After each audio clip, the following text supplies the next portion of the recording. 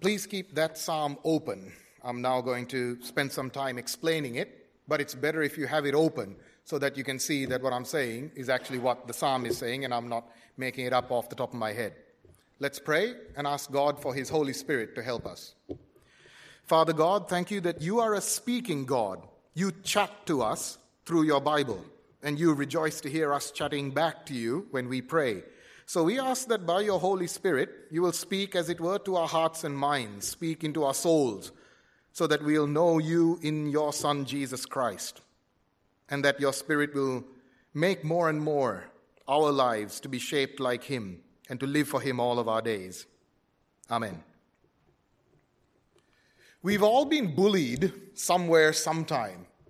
So maybe at school, we got told we were too fat or too thin, or we were too bookish, needed to get out and do some sports, or maybe we weren't scholarly enough, depending on the school. Or perhaps some of us have faced racism, getting jibes because we were the wrong skin color, or being called, chink or wog or curry or whatever like that. But it's not just school. Perhaps some of us have faced bullying, pardon me, perhaps some of us have faced bullying at work. And so you do a decent job, you do what you need to do, you give your project to the boss, and he calls it a whole load of rubbish, and everyone laughs at you, and you're like, what? Or even worse, perhaps you face bullying in your family. The Christmas present is never good enough. Or you can't cook well enough, or you don't spend enough time with them, or you spend too much time with them. Get out, get alive. What? You just can't please them. And especially in that kind of context, it's really subtle. Maybe they don't say it as bluntly as that. It's just the toss of the head, the roll of the eyes. It can gut your soul, doesn't it? It just eats away and makes you demoralized. Nowadays, cyberbullying is a big problem. Perhaps some of us here have faced it. Internet technology is so sophisticated that we can send emails or text messages or Facebook messages and do it totally anonymously. And so people can send really hurtful, vicious messages to people. And they get just barraged with messages like, you're fat, you're ugly, you're so stupid. No one loves you. No one cares about you. Why don't you crawl off in a corner and die? Or people can make a fake Facebook account with your picture on it and then put something really rude and crude on it. Something like, now, pardon me, I'm going to say stuff that you don't normally hear from a pulpit, but you need to know that this happens. Something like, text me for free sex. And then you turn up at work, you don't know, of course, but you turn up at work or school and everyone's laughing about it. And there's posters everywhere and everyone's got it as their screensaver. Ha ha ha, this is you. Those of you who are parents, it can happen to your children. Be aware of the signs. So your kids used to love getting on the internet, now they're scared. They used to show you how to use social media. Now they're frightened of social media. They used to be really cheerful and bubbly. They're withdrawn. They're frightened to be with their friends. They don't want to go to school, whatever. Look, be on the alert for those signs. Those of you who are young folk, be alert for that from your siblings. But also, we all need to be alert that we can become perpetrators. We can become the bully. Because bullying is fun. Bullying is the use of power to make yourself feel good by making somebody else feel bad, feel small about themselves. That's basically what bullying is. If you have a look on the various official definitions of bullying, they say something like that. So, New South Wales Department of Education and things. It's the use of power and privilege to make yourself look good at the expense of someone else, making them feel bad about themselves. Yeah? The thing is that's kind of cool. Like by definition, you feel good. And it's kind of fun, when you victimize someone, then You're powerful and people want to be friends with you, and then they join you in laughing at the loser. So why not be a bully? Why not be a winner at the expense of the losers? King David was being bullied. I know, you kind of go, king? Bullied? That's what he was going through. Have a look at verse 3. Psalm 62, verse 3. How long will you assault a man? Would all of you throw him down, this leaning wall, this tottering fence? King David was weak. Now, we don't know exactly what was happening to him. Was this one of those times that King Saul was trying to kill him? Was this one of those times that Absalom, David's own son, was chasing after him and trying to assassinate him? We don't know. But anyway, King David was weak. He calls himself a tottering fence. You know those fences with so much ivy on them that you just got to go like poke and they go crash and fall over. That's how he felt. And so how were his enemies treating him? Were they helping him? Were they supporting him? Verse 4. They fully intend to topple him from his lofty place. They take delight in lies. With their mouths they bless, but in their hearts they curse. David's enemies were taking advantage of his weak situation and doing it sneakily. Classic bullying. Bullies never do it like in public. They're too frightened. They're too weak themselves. Just like here, they delight in lies. Cyberbullying is difficult to punish because the apps, the technology is so sophisticated that even the police have a hard time finding who the perpetrator is. And so, how did David respond when he was being bullied and being bullied sneakily? Did he get discouraged? Did he get angry? Did he tell the teacher? He got prayerful.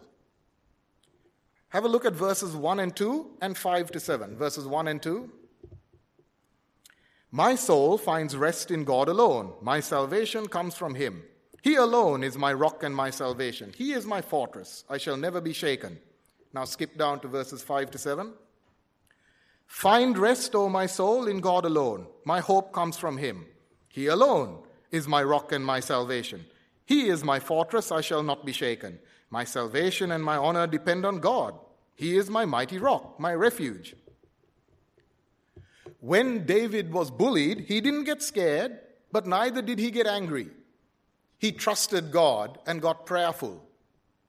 And notice the way that these verses are structured. So you got the verses that talk about his problem, verses 3 and 4, but they're bracketed by verses of confidence, 1 and 2, and then 5 to 7.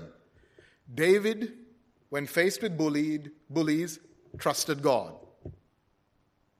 What a loser! What an idiot. He doesn't have any friends. He doesn't have anyone who can protect him.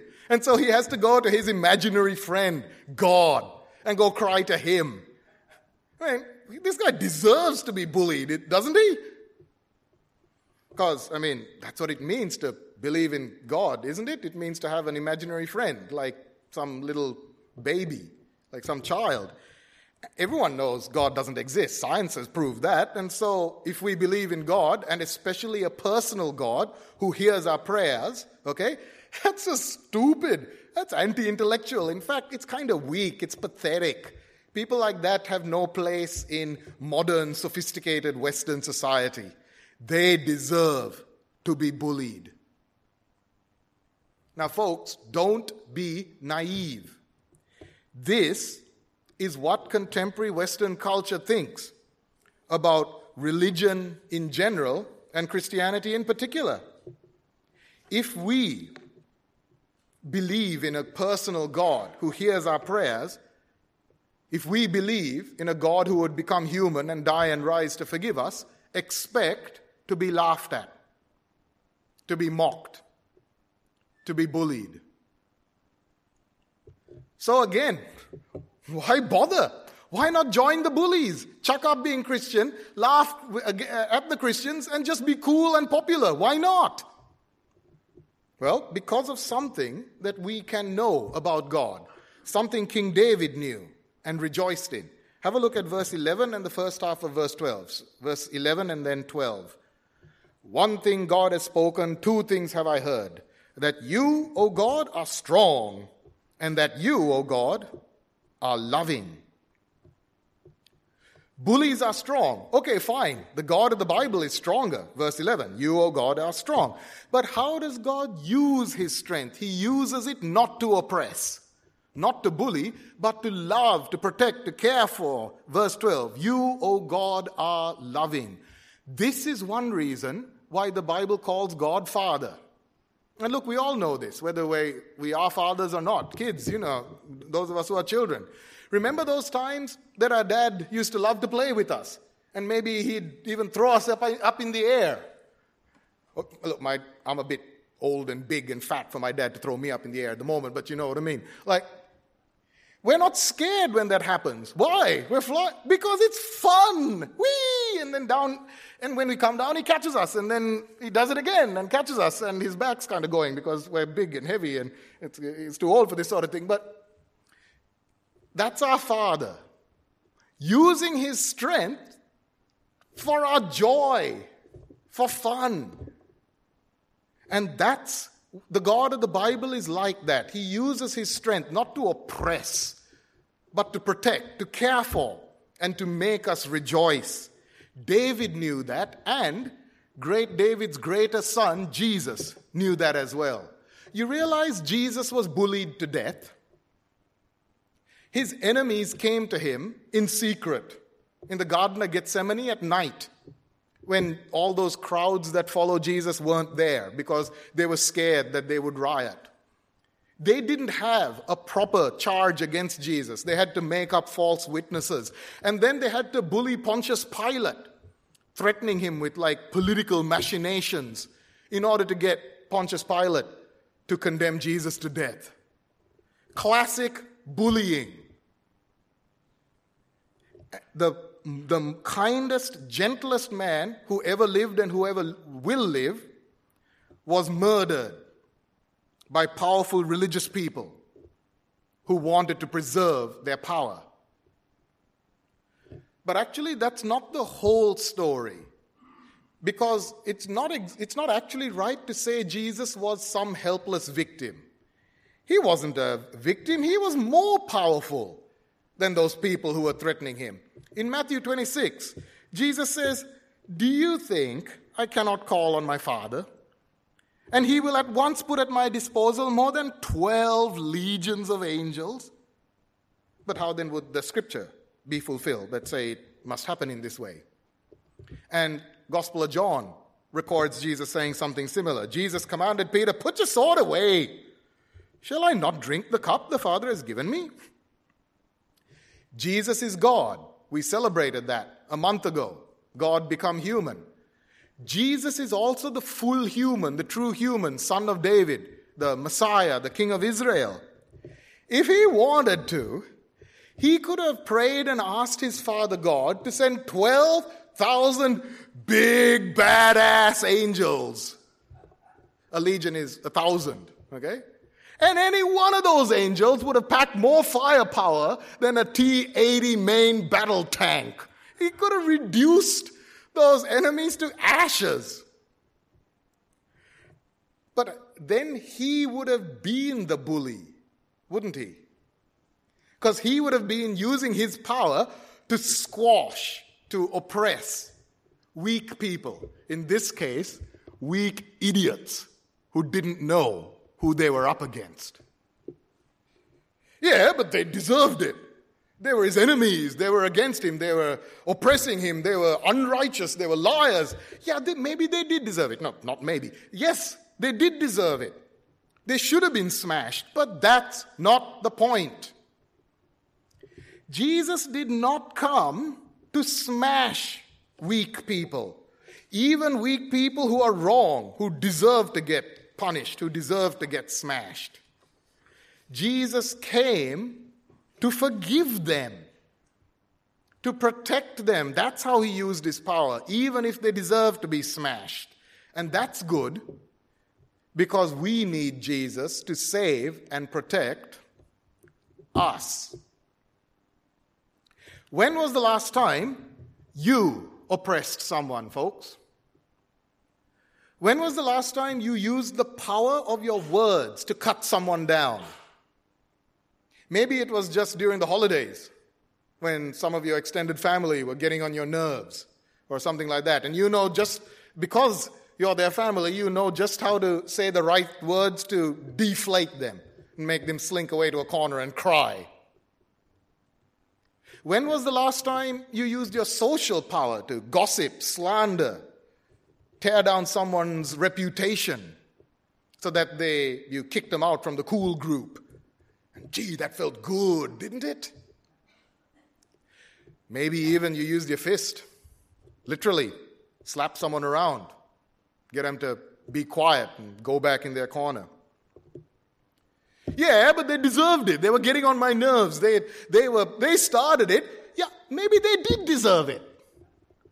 Maybe they are idiots who deserve to what they got. That's not the point.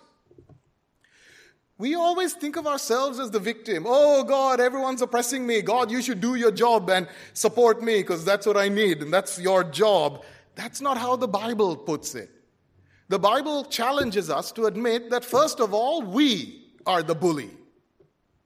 We are the bad boys and girls who often use our power, whatever it is, words, social position, physical situation, money, whatever. We use our power to benefit ourselves at the expense of those around us. And that makes us the bully. This is why we need Jesus. We need the Jesus who used his almighty cosmic power not to oppress, not even to smash those who deserve it, but to forgive us, to care for us, to protect us. Or as the Apostle Paul says, he is not ashamed of the gospel because it is the power of God not to judge, the power of God not to smash those who deserve it, the power of God for the salvation of everyone who believes. Have you put your trust in Jesus? Has he forgiven you for being a bully? If we have, then we can trust God even when people bully us. In Psalm 62 verse 8, let's get back to the Psalm. In Psalm 62 verse 8, David speaks to the people. Have a listen to this. Trust in him at all times, O people. Pour out your hearts to him, for God is our refuge. David is here talking to us. Well, first of all, he spoke to the people of Israel. You notice how he's now saying, hey, everyone, I have experienced God like this. He's good. He protects me when I am in need. I want you to share that kind of experience of God. And so he speaks to the people. Trust in him, in God at all times, even when you're being bullied, O people. Pray. Pour out your hearts to him. God is our refuge. The way to stand up against bullies is to get down on your knees, to pour out your hearts to him. That doesn't sound powerful, does it? It looks weak. It looks like a loser maneuver where we'll probably get paid out even more. Yeah? So, do we trust God? If we do, we can keep entrusting ourselves to him. Even when we're being opposed, bullied, we feel we're being treated unrighteously. And when we do that, we won't get intimidated by the bullies. That's what David continues to say in verse 9. Low-born men are but a breath. The high-born are but a lie. If weighed on a balance, they're nothing. Together, they are only a breath. Sometimes, people who are under our power can give us a hard time just as much as people who are above us. An employee at work, someone in our work team, they can keep stuffing things up and we have to carry the can and take the blame for them. Or a younger sibling just keeps doing stuff and we cop the blame for it. That's the sort of thing that King David means when he talks about low-born people here. And then the high-born people are people who are above us. Maybe we're the younger sibling and our older sibling keeps blaming us and they're like, but I didn't do it. Or your boss keeps giving you unrealistic deadlines and just pressure and you just feel like totally under the pump. What do they both have in common according to King David? They're nothing. They're a lie. They're just hot air. Don't worry about human power if we entrust ourselves to God. Compared to Him, compared to the risen Jesus, they're just hot air. And this is especially the case today, when more and more in today's sex-obsessed, aggressively permissive world, we are going to be bullied just for being Christian and for holding what is considered normal Christian values. And we need to be ready for the law and the government not to protect us, but to actually be advancing the bullying. We need to be ready for state-sanctioned bullying. A couple of years ago, a school in Sydney held an anti-bullying day. That's great. Christians were not in favor of bullying at all. This whole talk is against bullying. This psalm is against bullying. But that anti-bullying day turned out to actually be a gay pride day, a day celebrating homosexual relationships. Now, some Christian children and their parents, in conscience, said, look, we can't celebrate same-sex relationships. We're not going to persecute homosexual people. We're not saying they should be jailed or any nonsense like that. No, but I'm sorry, we cannot do what this celebration day requires. So we're not sending our children to school. And they sent letters that the children would be excused from school. The next day, the Christian kids got bullied, got called bigots, homophobes, told they got no place in progressive, sophisticated society. To put it in technical terms, the legal rights to express your sexuality are expanding and expanding, while the legal protection of religious expression are contracting and contracting. That's sort of what's happening in law. And that means that contemporary Western society thinks that sex is more important than God. That's the only explanation for that. And that means that if we believe, which the Bible does, that worshiping God is more important than gratifying our sexual urges, get ready to be mocked. Get ready to be slandered as sexually repressed, homophobe. You guys heard the term virgin shaming? It's a thing. Google it. At the moment, in Australian law, you can't be fired for refusing to affirm same-sex or celebrate same-sex relationships. That's fantastic, but that's only under current Australian law. It's perfectly possible that corporations may start requiring you to sign statements of celebrating same-sex sexuality and or gender fluidity. And at the moment, you can't be sacked for refusing to sign that, okay? That's good, praise God. But if the law changes, who knows? Could be that in order to keep your job, you have to affirm sexual values that are just unbiblical, and so we lose our job. Does this sound scary? Intimidating? Don't worry. It's only a business company. They got nothing compared to the risen Jesus. It's only a school. It's only the Australian government, only Australian law. God's kingdom stands. God has elected his son Jesus to be king over his kingdom, and no human election can overturn that. If we trust Jesus, then we don't have to be intimidated by all of these social developments, even if they cost us. They cost us our job, our reputation.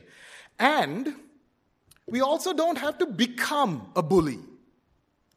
That's what King David says in verse 10. Have a look. Next verse, verse 10. Do not trust in extortion or take pride in stolen goods. Though your riches increase, do not set your heart on them. Now, at first glance, you kind of go, what's this got to do with bullying? Because it's just talking about theft, isn't it? Yeah, but this is the connection. Back in David's time, One way that people bullied others is by using their social status to basically rip off, to steal money, extort money from people who are below them. So this is sort of financial bullying that King David is talking about. And he's basically saying, don't do it. By the way, you know how people say, oh, the Bible was written and just it expresses its own culture and culture has progressed, we know better now, ha ha ha. This is countercultural. Yes, the Bible was written in a cultural context. It's silly. It's not like you can extract yourself from some context. But the Bible is as much against the cultures it was written in when we understand it in context. This is a countercultural, unexpected statement that King David is saying because he understands and knows God. Basically, it's this kind of thing. If we get bullied, we can let the righteous resentment, no one deserves to be bullied, okay? And so we are rightly offended and angry when we're bullied. We don't deserve this. Yeah, that's true. But if we let that anger fester inside of us, then this is what happens. We sort of bide our time until some weak person turns up. Maybe it's the bully, and now we've got, the power over them. Maybe it's just someone else who never did us anything wrong. But because we've got this sense of dignity that's being hurt, when we've got the opportunity, we enforce ourselves over against them. Yeah, that felt really good. I'm powerful, I'm strong. And we've crushed someone. We've become the bully that we hated. Because we let the anger fester inside of us, because we let that hatred shape us. Don't do that. Hand over the anger to God. That's what King David did. Have a look at this very last bit of verse 12. Second half of verse 12. Surely you will reward each person according to what he has done. Notice King David doesn't say, oh, well, everyone's going to be forgiven, so I guess it doesn't matter. No, it does matter. But God will judge. We don't need to hold on to the anger. We can hand it over to the judge of the universe, which is much more powerful, much more effective, much more frightening than any judgment that we, puny humans, can exact on someone. It's actually the kind of thing that the Apostle Paul says in Romans chapter 12.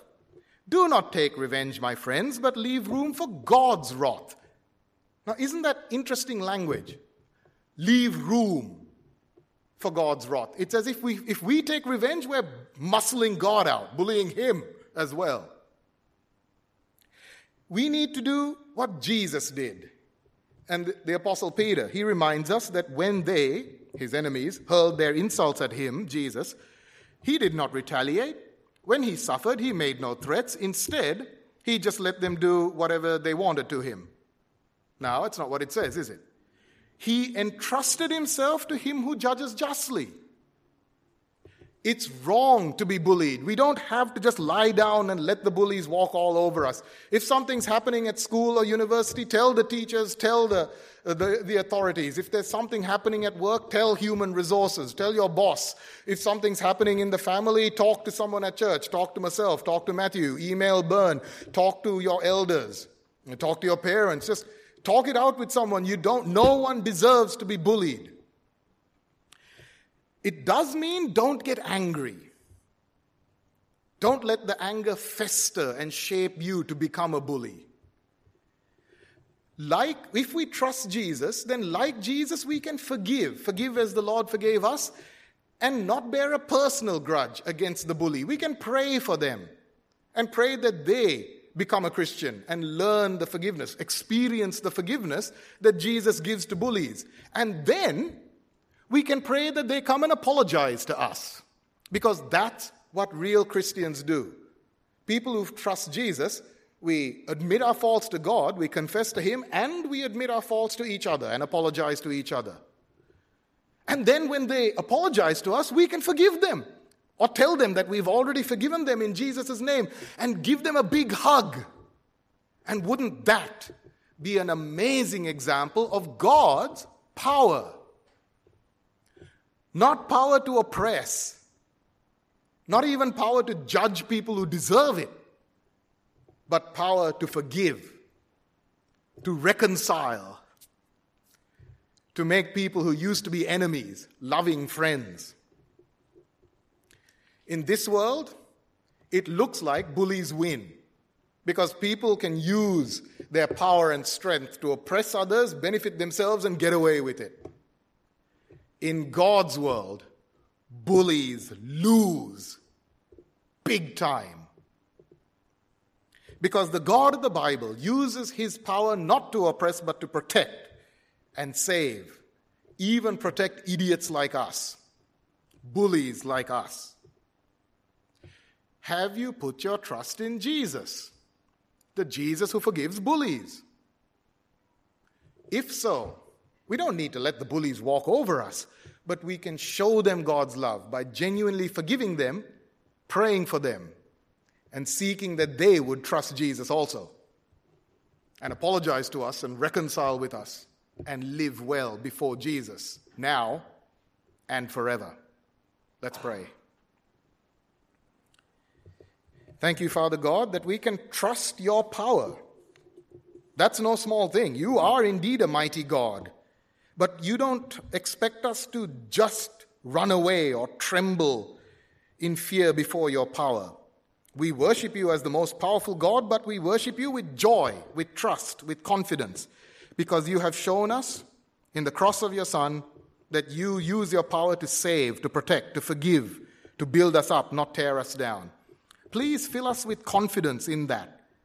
And having filled us with confidence in that, please help us to live in a world which is frightening, which is full of bullies. Help us to not be a bully. Forgive us for the times that we have used our power to oppress, to benefit ourselves at other people's expense. Show us when we tend to do that.